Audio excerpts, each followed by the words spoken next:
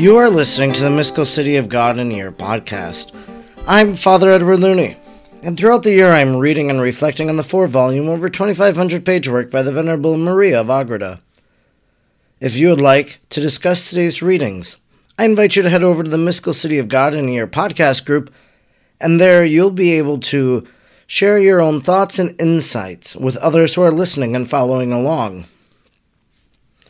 Let us now thank God for the life of Venerable Maria of Agreda. Almighty God, you willed that all people know the saving power of Jesus' name. Throughout time, you have sent missionaries to your people who proclaim the good news. We thank you for sending Sor Maria to the Humano people and planting the seeds of the gospel in their heart and in our land. She taught them the good news and prepared them for baptism. We look to her example and holy life and wish to be taught by her today. Sor Maria, teach us how to pray and meditate. Teach us how to imitate the virtues of Our Lady. Teach us the mysteries of our faith.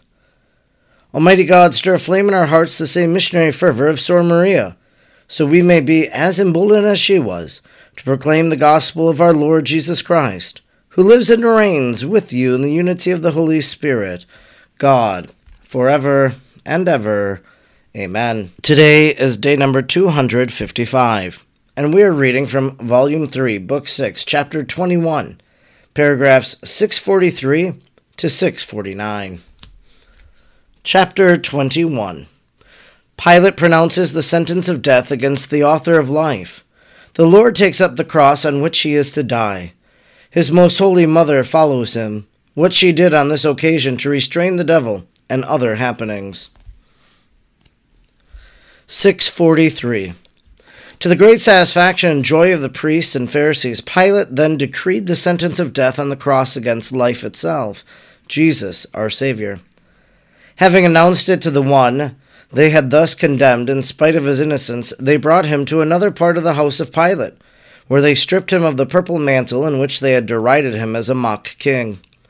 All happened by the mysterious dispensation of God, though on their part it was due to the concerted malice of the Jews, for they wished to see him undergo the punishment of the cross in his own clothes, so that in them he might be recognized by them all. Only by his garments could he now be recognized by the people, since his face had been disfigured beyond recognition by the scourging, the impure spittle, and the crown of thorns. They again clothed him with the seamless tunic which, at the command of the queen, was brought to him by the angels, for the executioners had thrown it into a corner of another room in the house, where they left it to place upon him the mocking and scandalous purple cloak. But the Jews neither understood nor noticed any of these circumstances, since they were too much taken up with the desire of hastening his death. 644. Through the diligence of the Jews in spreading the news of the sentence decreed against Jesus of Nazareth, the people hastened in multitudes to the house of Pilate, in order to see him brought forth to execution. Since the ordinary number of inhabitants was increased by the gathering of numerous strangers from different parts to celebrate the Pasch, the city was full of people. All of them were stirred by the news and filled the streets up to the very palace of Pilate. It was a Friday, the day of the Parasceve, which in Greek signifies preparation, or getting ready. For on that day the Jews preparing themselves, or got ready for the ensuing Sabbath, their greatest feast, on which no servile work was to be performed, not even such as cooking meals. All this had to be done on Friday. In the sight of all these multitudes they brought forth our Savior in his own garments, and with a countenance so disfigured by wounds, blood, and spittle, that no one would have again recognized him as the one they had seen or known before.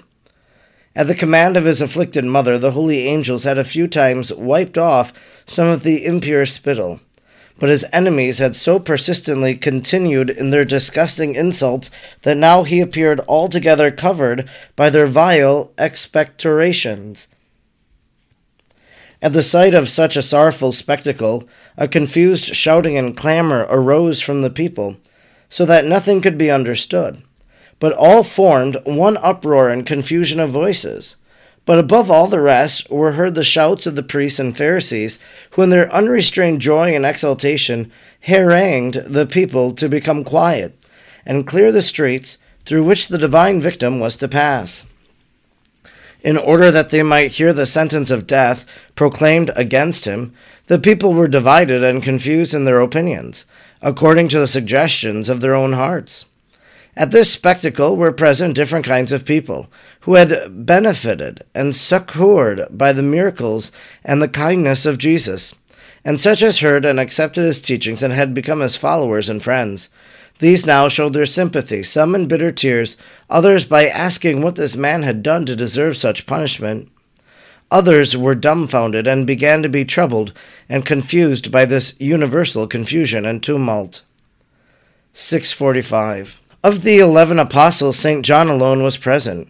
He, with the sorrowful mother, and the 3 Marys stood within sight of the Lord, though in a retired corner. When the holy apostle saw his divine master brought forth, the thought of whose love toward himself now shot through his mind. He was so filled with grief that his blood congealed in his veins, and his face took on the appearance of death. The 3 Marys fell away into a prolonged swoon, but the Queen of Virtues remained unconquered, and her magnanimous heart, though overwhelmed by a grief beyond all conception of man, never fainted or swooned. She did not share the imperfections or weaknesses of the others.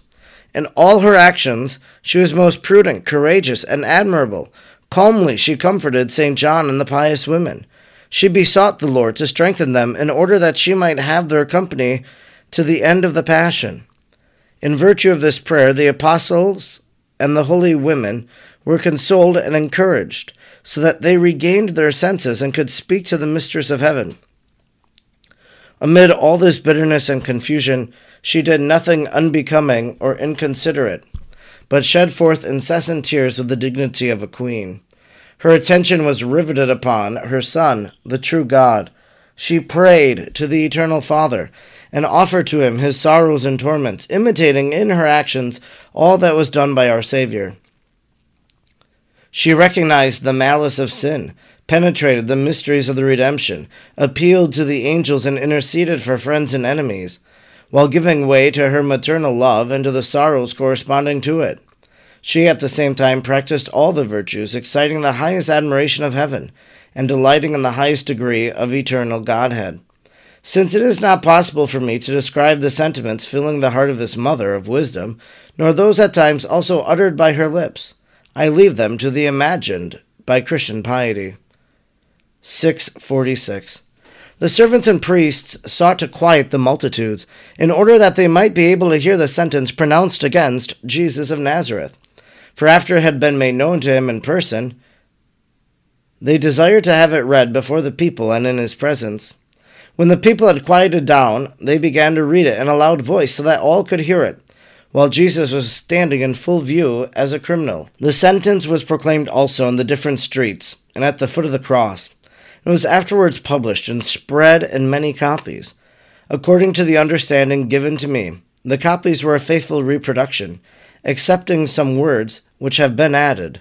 I will not discuss them, for the exact words of this sentence have been shown me, and I give them here without change. Literal rendering of the sentence of death pronounced against Jesus of Nazareth, our Savior.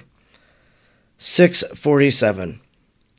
I, Pontius Pilate, presiding over Lower Galilee and governing Jerusalem, in fealty to the Roman Empire, and being within the executive mansion, judge, decide, and proclaim that I condemn to death Jesus of Nazareth, and a Galilean by birth, a man seditious and opposed to our laws, to our Senate, and to the great Emperor Tiberius Caesar. For the execution of this sentence I decree that his death be upon the cross, and that he shall be fastened thereto with nails, as is customary with criminals. Because in this very place, gathering around him every day many men, poor and rich, he has continued to raise tumults throughout Judea, proclaiming himself the Son of God and King of Israel, at the same time threatening the ruin of this renowned city of Jerusalem and its temple, and of the sacred empire, refusing tribute to Caesar. And because he dared to enter in triumph this city of Jerusalem, and the temple of Solomon, accompanied by a great multitude of the people carrying branches of palms, I command the first centurion, called Quintus Cornelius, to lead him, for his greater shame, through the said city of Jerusalem, bound as he is and scourged by the orders. Let him also wear his own garments, that he may be known to all, and let him carry the cross on which he is to be crucified. Let him walk through the public streets, between two other thieves, who are likewise condemned to death for their robberies and murders, so that this punishment be an example to all the people, and to all malefactors. I desire also, and command in this my sentence, that this malefactor, having been thus led through the public streets, be brought outside the city through the Pagora gate, now called the Antoninian portal, and under the proclamations of the herald, who shall mention all the crimes pointed out in my sentence. He shall be conducted to the summit of the mountain called Calvary, where justice is wont to be executed upon wicked transgressors. There, fastened and crucified upon the cross which he shall carry, as decreed above, his body shall remain between the aforesaid thieves. Above the cross, that is, at its top, he shall have placed for him his name and title in the three languages, namely in Hebrew, Greek, and Latin. And in all and each one of them shall be written, This is Jesus of Nazareth, King of the Jews, so that it may be understood by all and become universally known. At the same time, I command that no one, no matter of what condition, under pain of the loss of his goods and life, and under punishment for rebellion against the Roman Empire, presume audaciously to impede the execution of this just sentence, ordered by me to be executed with all rigor, according to the decrees and laws of the Romans and Hebrews. Year of the creation of the world, 5233, the 25th day of March. Pontius Pilatus Iudex et gubernator Galilaea inferioris pro Romano imperio qui supra propria manu.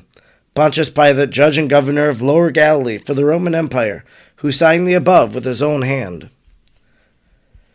648.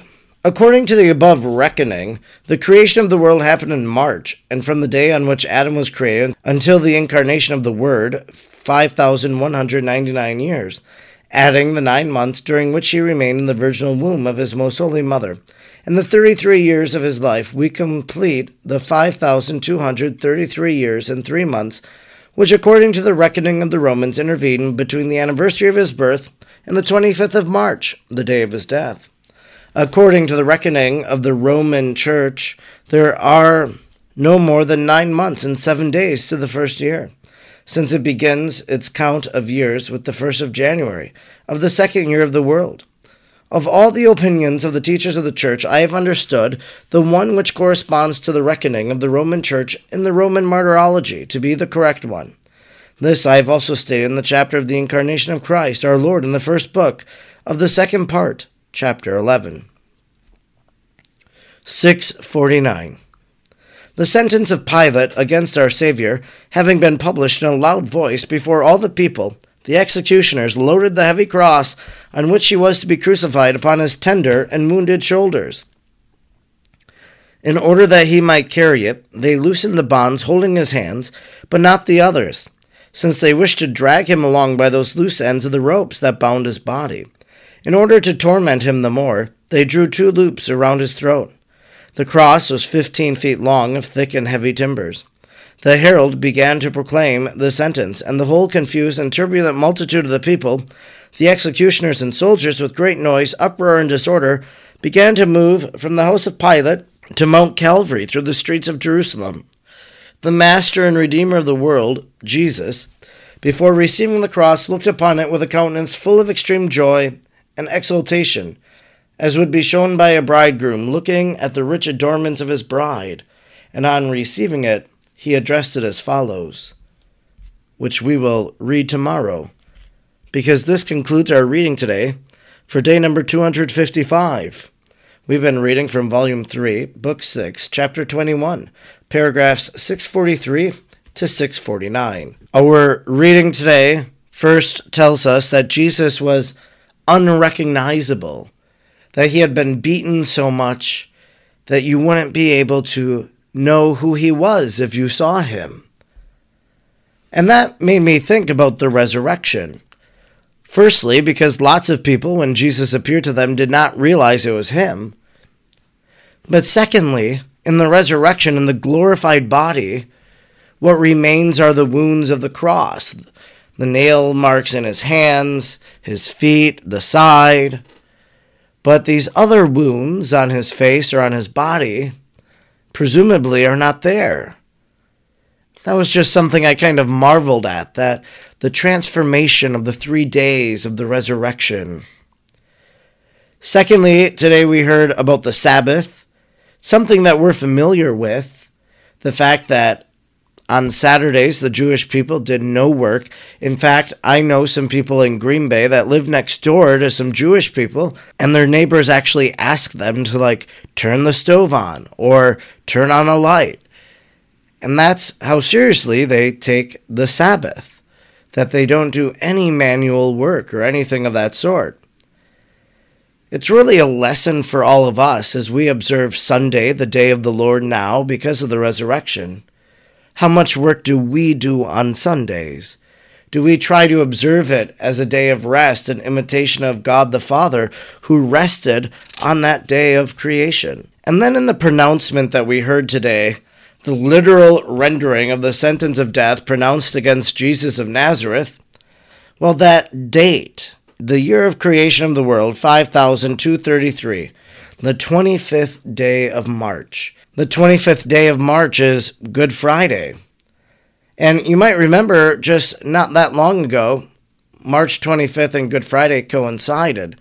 And the significance, of course, being that March 25th is observed as the Annunciation of the Lord, the day in which he was announced to Our Lady.